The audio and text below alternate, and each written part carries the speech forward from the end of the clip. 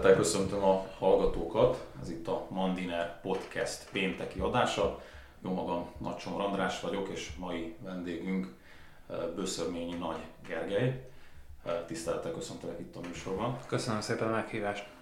Ugye, Gergely, te egyrészt a Design Terminál vezetője vagy, másrészt a Brain Bar alapítója, a MOME-nak, a MOME kuratóriumának az elnöke, és nem utolsó sorban a Mandiner hetilapnak is az állandó szerzője. De sok aktuális téma van, egyrészt ugye a Brain Bar a jövő héten veszi kezdetét, másrészt ugye az elmúlt hetekben, hónapokban az egyes egyetemeknek a modellváltása kapcsán viták alakultak ki, és erről is fogunk beszélgetni, hiszen a MOME-val egészen közelről látod, hogy is zajlik egy ilyen átalakulás. Hogyha a brüsszeli Big Fa nyelvet egy picit zárójelbe tesszük és közérthetően akarunk erről beszélni, akkor mivel jár egy modellváltás, egy alapítványi fenntartású egyetemnek a létrehozása? Hát sok beszélgetéssel jár mindenek előtt. Mert hogy az egyetemek Magyarországon az elmúlt évtizedekben folyamatosan változatlan, bürokratikus terhek és mindenféle békjók kényszerében működtek, amik bár ugyan rosszak, de azért megszokták őket azok az egyetemi polgárok, akik ebben töltötték a mindennapjaikat, oktatók, kutatók, diákok. És most minden megváltozik azokon az egyetemeken, ahol modellváltás történik.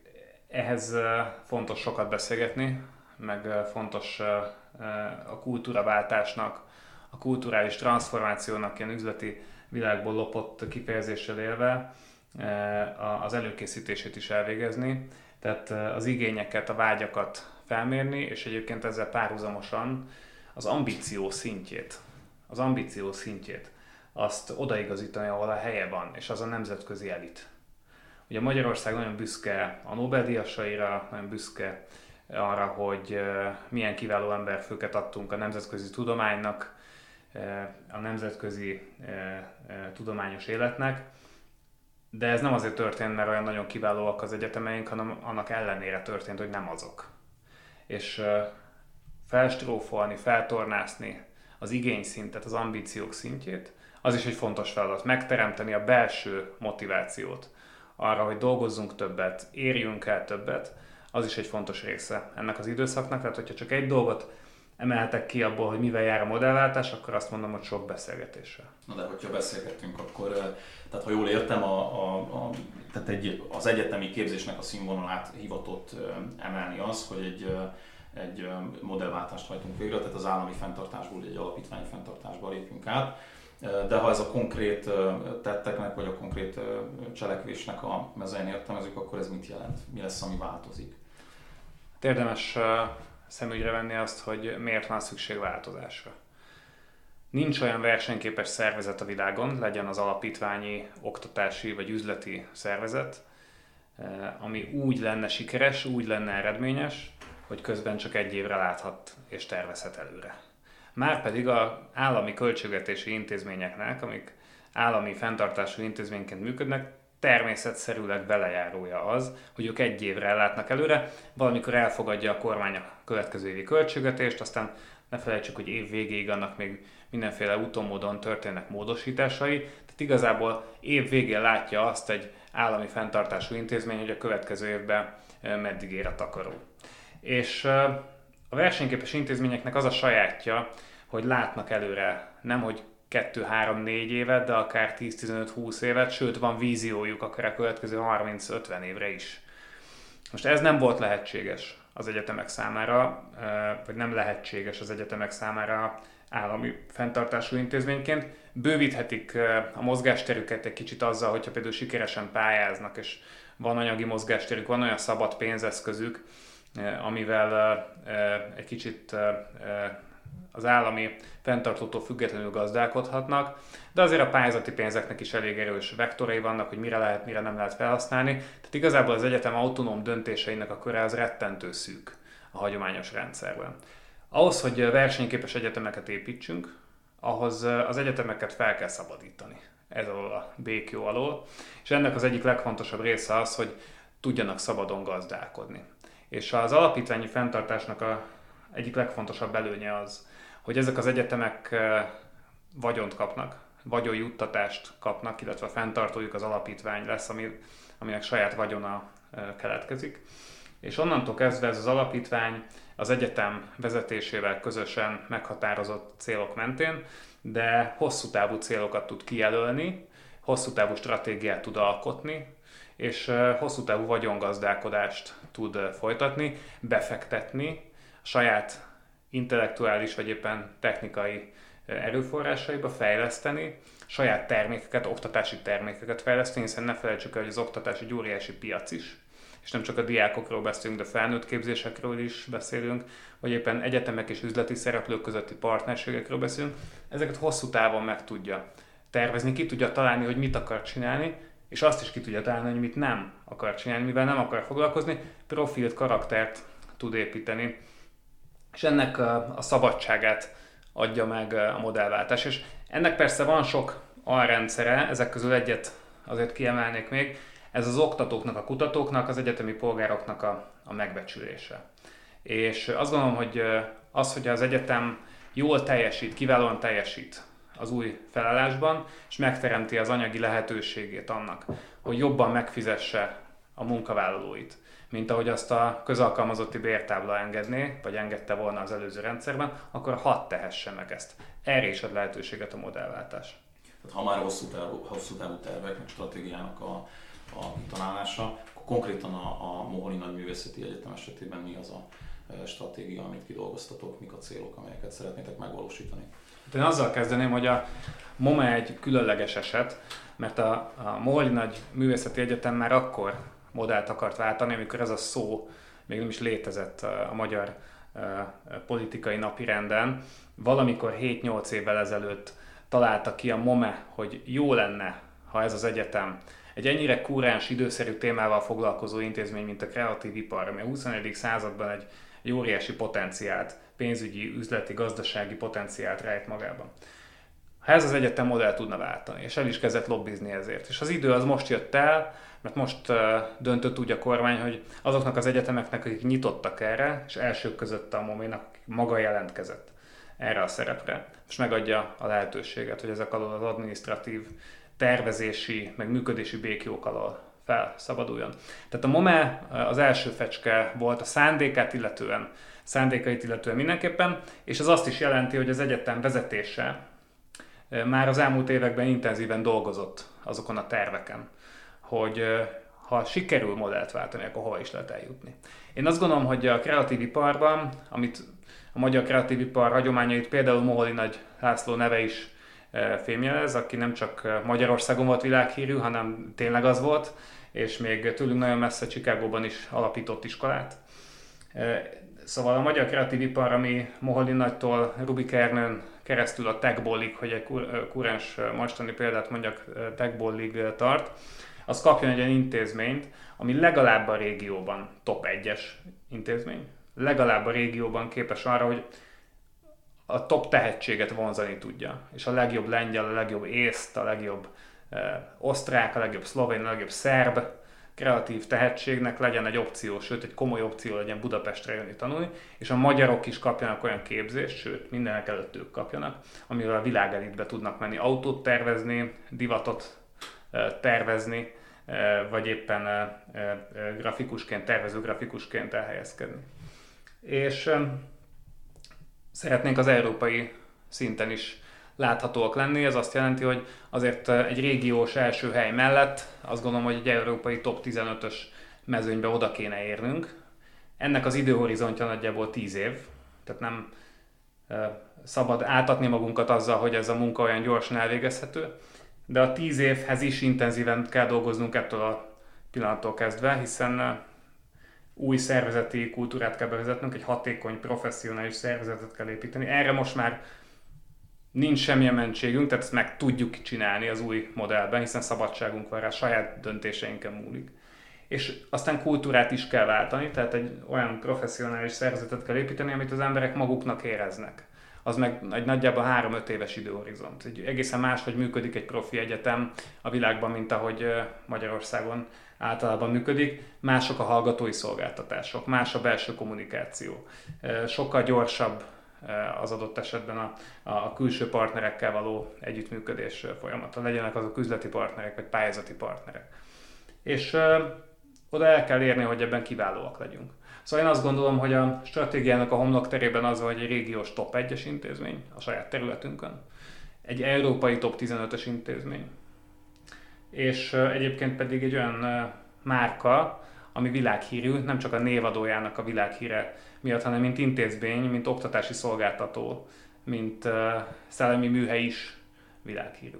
Ezt egyébként én is meg tudom erősíteni, hogy az infrastrukturális háttér, vagy maga a kampusz, tavaly ott voltam az átadón, és hát egészen elképesztő, hogy micsoda mesterművet sikerült ott átadni, tehát még lebegőfal is van, én akkor azt nem is értettem, hogy ez pontosan mit jelent. Tehát egy nagyon modern történet. Viszont itt és akkor talán ezzel ezt az alapítványi modellváltás témát be is fejezve, tehát ugye több egyetem is átáll, a Miskolci Egyetem modellt vált, alapítványi fenntartásúval válik, a Széchenyi Egyetem, az Állatorvosi Egyetem, és valahol annyira nem örülnek ennek, vagy legalábbis komoly konfliktus van például a Színművészeti Egyetemen. Mi az, amiért a Moholi Nagy Művészeti Egyetemnek az átállása sikeres? A MOME maga modellt szeretett volna váltani nagyon régóta. Ezt említettem, és hadd ismételjem meg. A MOME-nél még nem találkoztam olyan polgárral, egyetemi polgárral az egyetem vezetéséből, az egyetem alkalmazotti kutatói, oktatói köréből, de a diákok köréből sem, aki azt mondaná, hogy minden úgy jó, ahogy van. Ilyen mondatot nekem vagy kollégáimnak nem mondott senki. Mindenki érti azt, hogy a világ változik, az oktatási intézményeknek változnia kell. És a MOME-n ebben van egy konszenzus. És ebben a konszenzusban sok munkája van az egyetem vezetésének, ez egy több éves munka eredménye, és ahogy említettem a legelején, sok beszélgetés eredménye, de mindenki hisz ebben, hogy az egyetemnek meg kell újulnia, ráadásul egy kreatív ipari intézménynek dolga is folyamatosan megújulnia, és tartani a lépést a világgal, sőt, egy bizonyos területeken, amiket majd jól ki kell választanunk, hogy pontosan miben is, a világ előtt kell majd járni, és a legkiválóbbak között kell szerepelnie. Tehát az egyetem belső támogatása nagyon fontos a sikeres változáshoz, és ezt a változást akarni kell, és a momésok akarják a változást, ők szeretnének lépést tartani a világgal. És azt hiszem, hogy a másik fontos tényező az az, hogy itt egy intenzív nyitottság és egy intenzív ambíció van az egyetem vezetése részéről is ahhoz, hogy beleálljanak a feladatba. Sok lehetőséget kapott a MOME, nem csak a modellváltás által, de az Innovációs és Technológiai Minisztérium által nyújtott mindenféle projektek, támogatások az azokban való részvételi lehetőség nyomán, és a MOME ezekkel élni kíván. Tehát látja azokat a plusz előnyöket, amikkel a modellváltás jár, amivel az alapítványi működés jár, és azt hiszem, hogy szeretnének élni ezekkel. És szerintem ennek már rövid távon is meg lesz a látszatja. Tehát én azt gondolom, hogy jól döntött a MOME, amikor ambicionálta ezt a változást, jól döntött, hogy szorgalmasan dolgozott ezért, és jól döntött akkor is, és jól dönt akkor is, amikor elfogadja, hogy ez ebben a formában, egy alapítványi formában valósul meg, egy erős kuratóriummal, egy támogató, testtartású, de erős fenntartóval, viszont önállóan, autonóm módon valósul meg. Szerintem a MOME a kezdeményezőkészség tekintetében is, és az alkalmazkodókészség tekintetében is kiválóan vizsgázott. Váltsunk akkor témát, beszéljünk egy kicsit a Brain Barról, aminek az alapítója vagy. Idén rendhagyó módon kerül megrendezésre, ugye online lesz, jövő héten veszik kezdetét. Egyáltalán mi az a Brain Bar, és miért jött létre? Ugye? Igen, én is akartam javasolni, hogy először meséljünk egy kicsit, hogy mi ez, mert nem várható el minden hallgatótól, hogy tudja. A Brain Bar egy jövőfesztivál, úgy kell elképzelni, mint egy zenei fesztivált, egy normális évben, nem olyan évben, mint az idei. Abban a különbsége, hogy nálunk nem zenekarok, hanem koponyák lépnek fel, meg ilyen lángjelmék a legkülönbözőbb területeiről az életnek, lehetnek tudósok, üzletemberek, feltalálók, vagy akár diákok.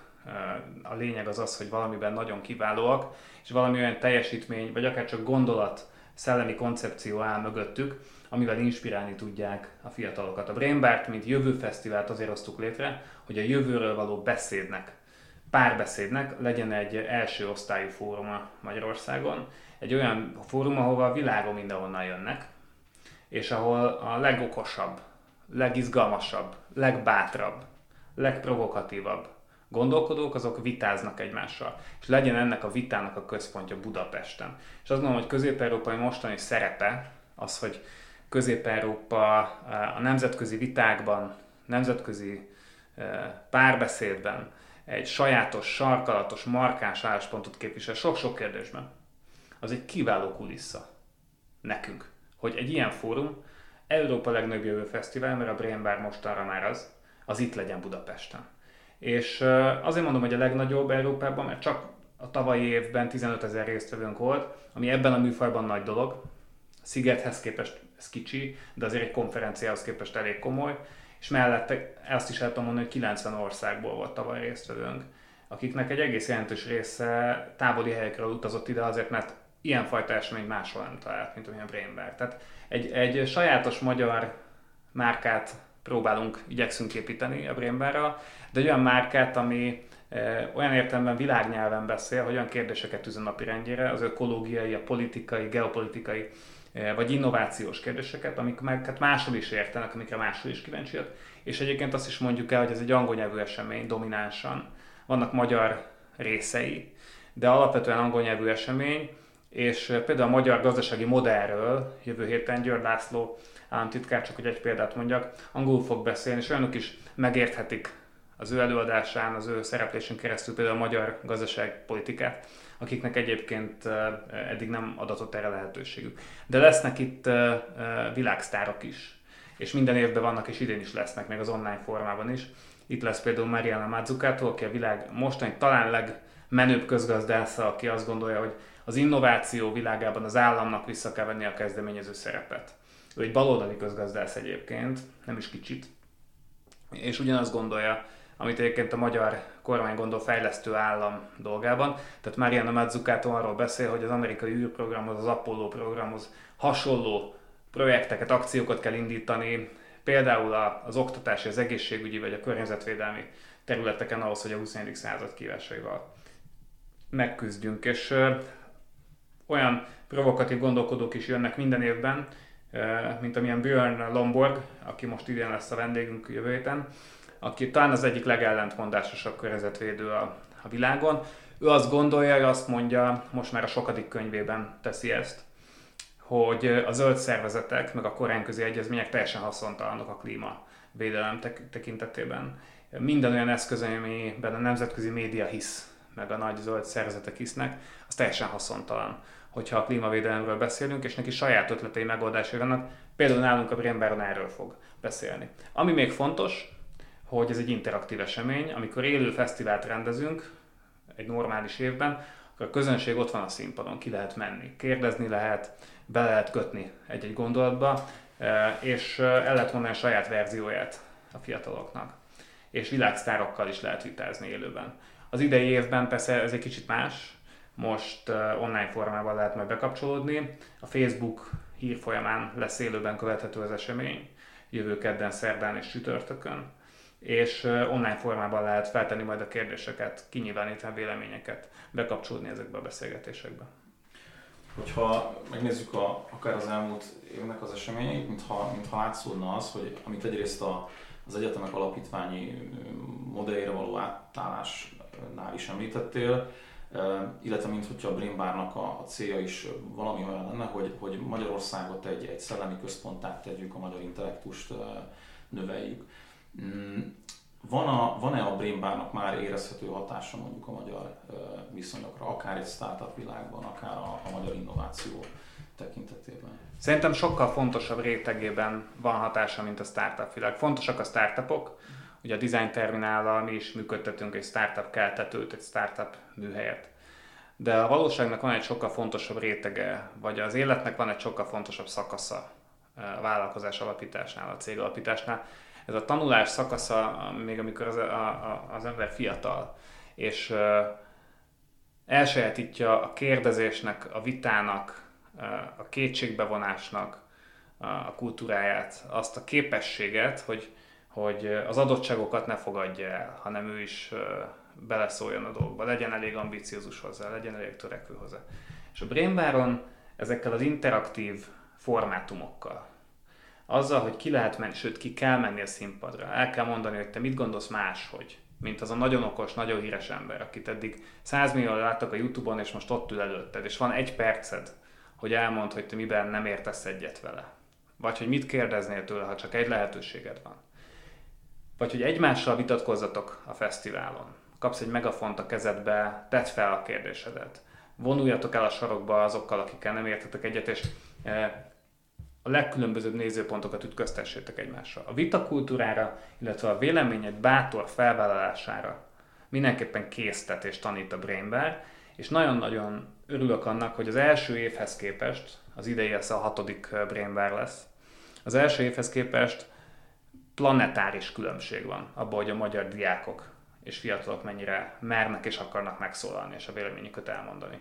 Tehát az első évben a prímet azt az itt tanuló külföldi diákok vitték, akik valami egészen más kultúrából sokkal kevesebb félszál ültek be az eseményre, és azonnal nagy hangon elmondták a véleményüket, és aztán az ő biztatásukra, őket látva, az ő bátorításukra elkezdtek a magyar diákok is szépen felzárkózni. És most már a Brainbar az egy igazi szellemi fórum, és nagyon aktívak a magyar fiatalok is, és szerintem ez az alapja a cégalapításnak is. Egy ponton ez lesz az alapja, hogy nem fogadom el azt a helyzetet, ami van, hanem hozzáadok valami sajátot.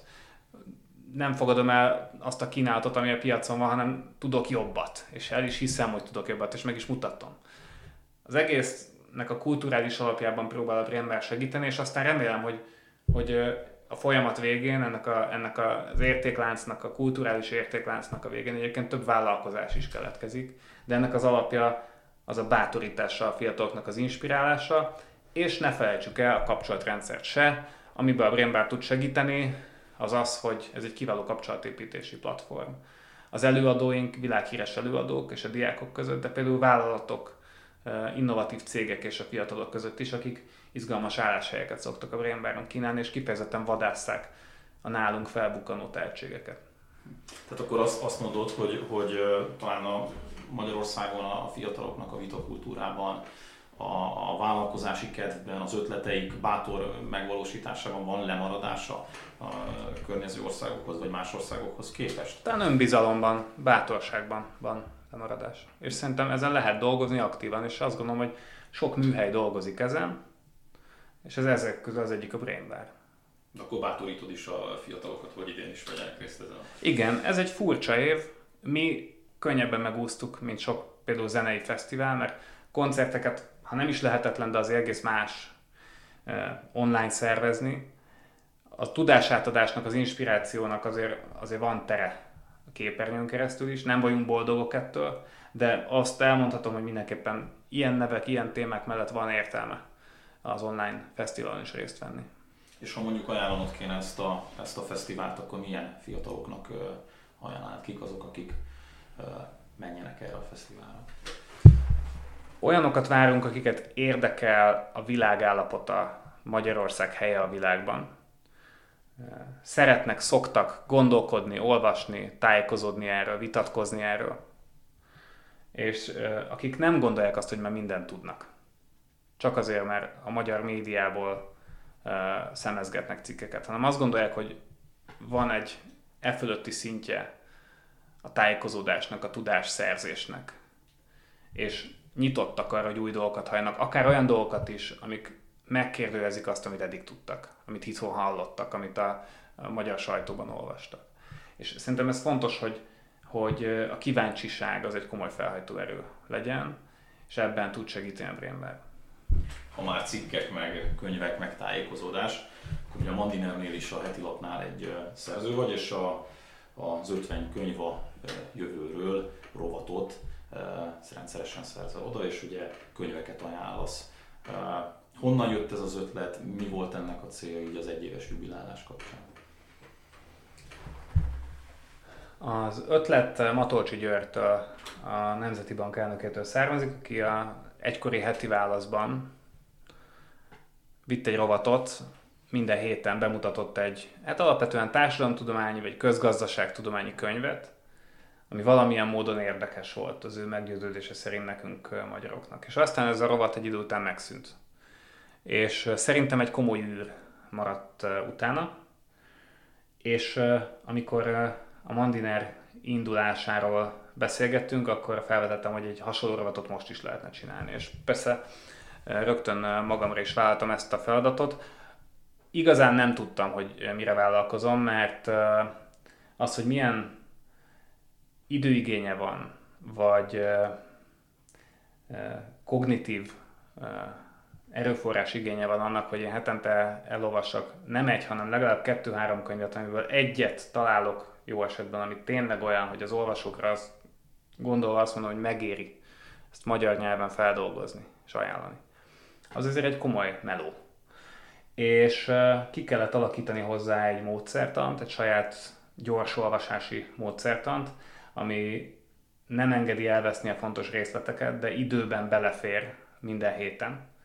És egyébként meg kell írni ezeket a cikkeket kellően tömören, ugye ez összesen egy oldal minden lapban. És azt gondolom, hogy egy fontos misszió. És pont ezért, amikor már látszott az alagút végén a fény, és közeledett az 50. könyv, akkor én már magamtól kopogtattam a főszerkesztőnek az ajtaján, hogy ha ő is nyitott rá, akkor szívesen lesz ebből az 50-ből 100.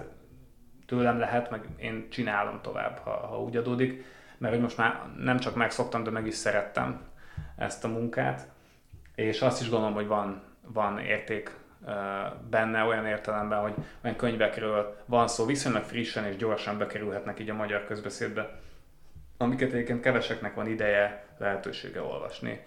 Politika, kultúra, technológia, gazdaság, különböző témákban. És mi alapján válogatod ki ezeket a könyveket, hogy ez hogy történik?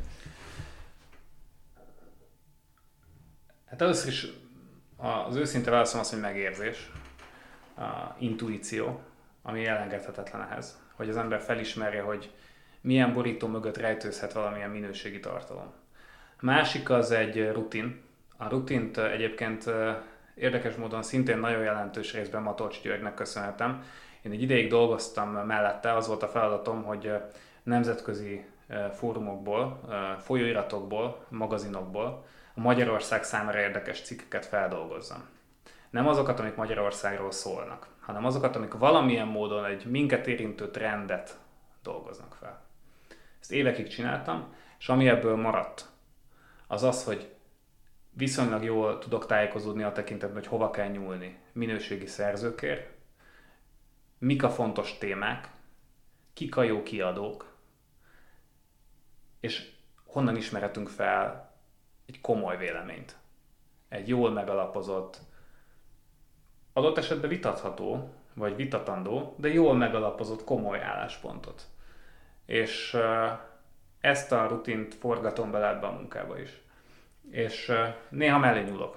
Előfordul az, hogy sokat várok egy könyvtől, akkor megérkezik, és hát akár 5 perc alatt kiderül, hogy ez valami egész más, mint amire számítottam, de ez szerencsére ilyen ritkán van. Meg pozitív csalódásból is van egy csomó. Tehát ami meg előfordul, hogy sokkal-sokkal jobb valami annál, mint amit gondoltam. Most az autós kultúrának a jövőjéről írtam az e-heti lapszámba. Egy amerikai politikatudós és motorkerékpár szerelő, egy nagyon izgalmas karakter könyvét dolgoztam fel, és hát tudtam, hogy ez egy jó téma, de ettől még a könyv az lehetett volna középszerű is, de egy zseniális könyv. Tehát nagyon örülök, hogy ráéreztem erre, mert például ez is úgy gondolom, hogy jó, hogy magyarul megjelent róla egy cikk. Mindenképpen egy komoly kihívása lesz a 21. századnak, hogy a könyvolvasás visszaszorulásának, különösen ahogy egyre fiatalabb generációk jönnek fel. Tehát a könyvolvasás visszaszorulására milyen választ tud majd adni. Ugye az okostelefonok világában, a technológiai, technikai fejlődésnek a világában. Erről mit gondolsz, hogy megkerülhető a könyvolvasás, kiváltható alternatív okos eszközökkel való olvasással, tájékozódással, vagy a könyvolvasás az egy megkerülhetetlen dolog? Nem váltható ki, hogy ettől még elveszik az életünkből, az egy reális veszély. Én nem értek ehhez a témához, de van olyan szerző, aki ért hozzá, és szerintem izgalmasan ír erről. Néhány héttel ezelőtt írtam a Mandinerbe Marianne Wolf nevű kaliforniai agykutató könyvéről, a Reader Come Home című könyvről, amiben azt dolgozza fel, hogy a digitális felületen való olvasás az miben és hogyan hat másképp az emberi agyra, mint a papír alapú könyvolvasás. És hát nagyon komoly és súlyos különbségeket talált ő a kettő között. Nem is az a kérdés, hogy a könyvolvasás kikopik-e, mert hogyha ellátogatsz egy plázába itthon vagy Amerikában, akkor roskadoznak a könyvespolcok a könyváruházakban, és tele vannak a könyvesboltok. A kérdés az, hogy ezzel párhuzamosan a digitális felületeken való függés az az agyunkat torzítja, roncsolja, és a válasz az, hogy igen, a jelenlegi tudásunk szerint. A folyamatos görgetése a Facebook newsfeednek, illetve a híroldalaknak, illetve az a véleménybuborék, amiben beleszorul 10-ből 9 ember, hogy az algoritmus tudja, hogy ő mit gondol a világról, és direkt olyan cikkeket dobál csak fel neki, amik megerősítik a véleményét. Meg az a képesség, hogy nagy görgetéssel eljuthatunk a cikk végére, és elolvashatjuk a konklúziót a részletek elolvasása nélkül, és sorolhatnám. Ez az agyra funkcionálisan bénítólag hat, roncsolja a memóriát, a képzelőerőt, és mindent, amit egyébként az olvasás az eredendően fejlesztett annak idején, vagy amit egy könyvolvasása, az fejleszt. Tehát szerintem a könyv az egy népszerű tárgy ma is, azzal együtt is, hogy a könyvek 90%-a sose olvassák, amit megvesznek, ha jól tudom a számokat. Ezzel együtt is egy népszerű dolog, de közben a digitális világ az roncsolja az agyi képességeinket. És az a kérdés, hogy a roncsolt agyi képességekkel meddig leszünk képesek könyvet olvasni. A kérdés az így tendő fel. Szerintem veszélyes a helyzet, és ilyen értelemben mindenki csak biztatni tudok. Nem arra a fajta gyors olvasásra, amit én a tudományos könyvekkel csinálok, mert az egy sajátos műfaj, hanem kifejezetten az irodalom fogyasztására, amikor át kell szellemülni, amikor el kell mélyülni, amikor tényleg minden betűt el kell olvasni egy könyvbe, és bele kell képzelni magunkat. Ugye Marianne Wolf azt mondja, hogy az olvasás az egyetlen és egyúttal a legjobb eszköz arra, hogy a saját egyéni látásmódunktól különböző látásmódokba belehelyezkedjünk, és ilyen szempontból egy megkerülhetetlen, egy mással nem pótolható dolog. Ha 3 könyvet kell ajánlanod az elmúlt 50 könyvajánlóból, akkor melyek lennének azok? Hát az első lenne Anatol Lieven nevű szerzőtől a Klímaváltozás és a Nemzetállam című könyv. Ez sajnos nem jelent meg magyarul, de a recenzióm elérhető róla a Mandinerben. Climate Change and the Nation State ez a könyv címe, és ez gyakorlatilag azt állítja, hogy a klímaváltozással való hatékony megküzdés az nacionalista alapon képzelhető csak el. Most ennél provokatívabb dolgot a mai nemzetközi politikai közbeszédben mondani nem lehet. És ő ezt kiválóan alátámasztja, azt mondja, hogy a hatékony közösségi cselekvésre kizárólag nemzeti alapon lehet rávenni az embereket. És ez a chain of command, vagy parancsnoki lánc, a hierarchikus cselekvés, ez az ilyen akcióknál annyira fontos, hogy ezt nem lehet megspórolni mozgalmi alapon, népmozgalmi alapon megszervezni. Ez a könyv nagyon-nagyon izgalmas, ajánlom mindenkinek. A második könyv, amit ajánlanék, az talán a John Casti nevű matematikusnak az X-Events, tehát X események című könyve. Egy Bécsben működő matematikus, aki gyakorlatilag azzal foglalkozik, hogy mikor és mitől omlanak össze rendszerek. Ő azt mondja,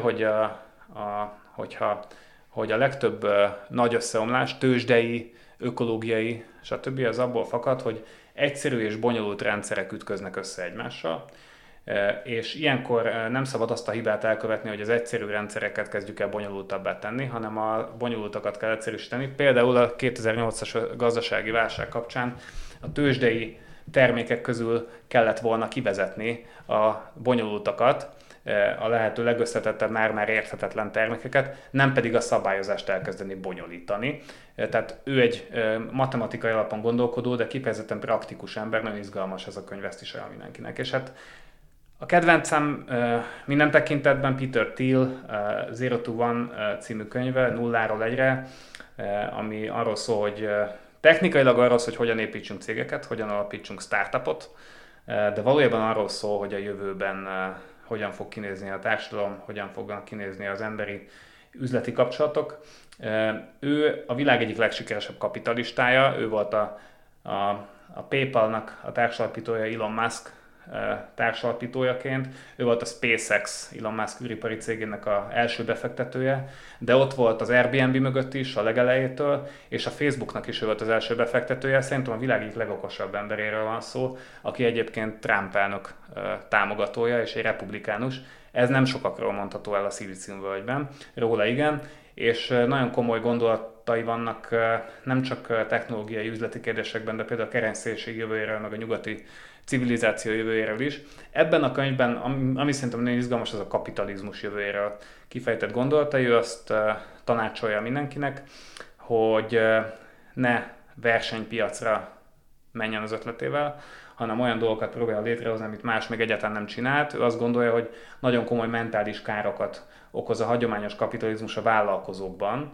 A folyamatos versengés az a motivációjukat, illetve a lelki egészségüket azt roncsolja, lebontja, és ilyen értelemben nem szolgálja a jót, hanem az a jó, hogyha kifejezetten olyan szűk piacokat találunk magunknak, ahol még senki nincs. Erről is szól ez a könyv. Azt tudom mondani, hogy vagy ezt a 3 könyvet olvassák, forgassák, akiket érdekel, vagy Peter Thiel könyvét olvassák 3-szor, az is egy jó megoldás. Gergely, nagyon szépen köszönjük, hogy itt voltál. Én is nagyon köszönöm. Meg az ajánlásokat is, és akkor a hallgatóknak pedig köszönjük a figyelmet, jó könyvolvasást, meg jó heti lap olvasást kívánunk. Legközelebb kedden találkozunk, addig is minden jót, viszonthallásra!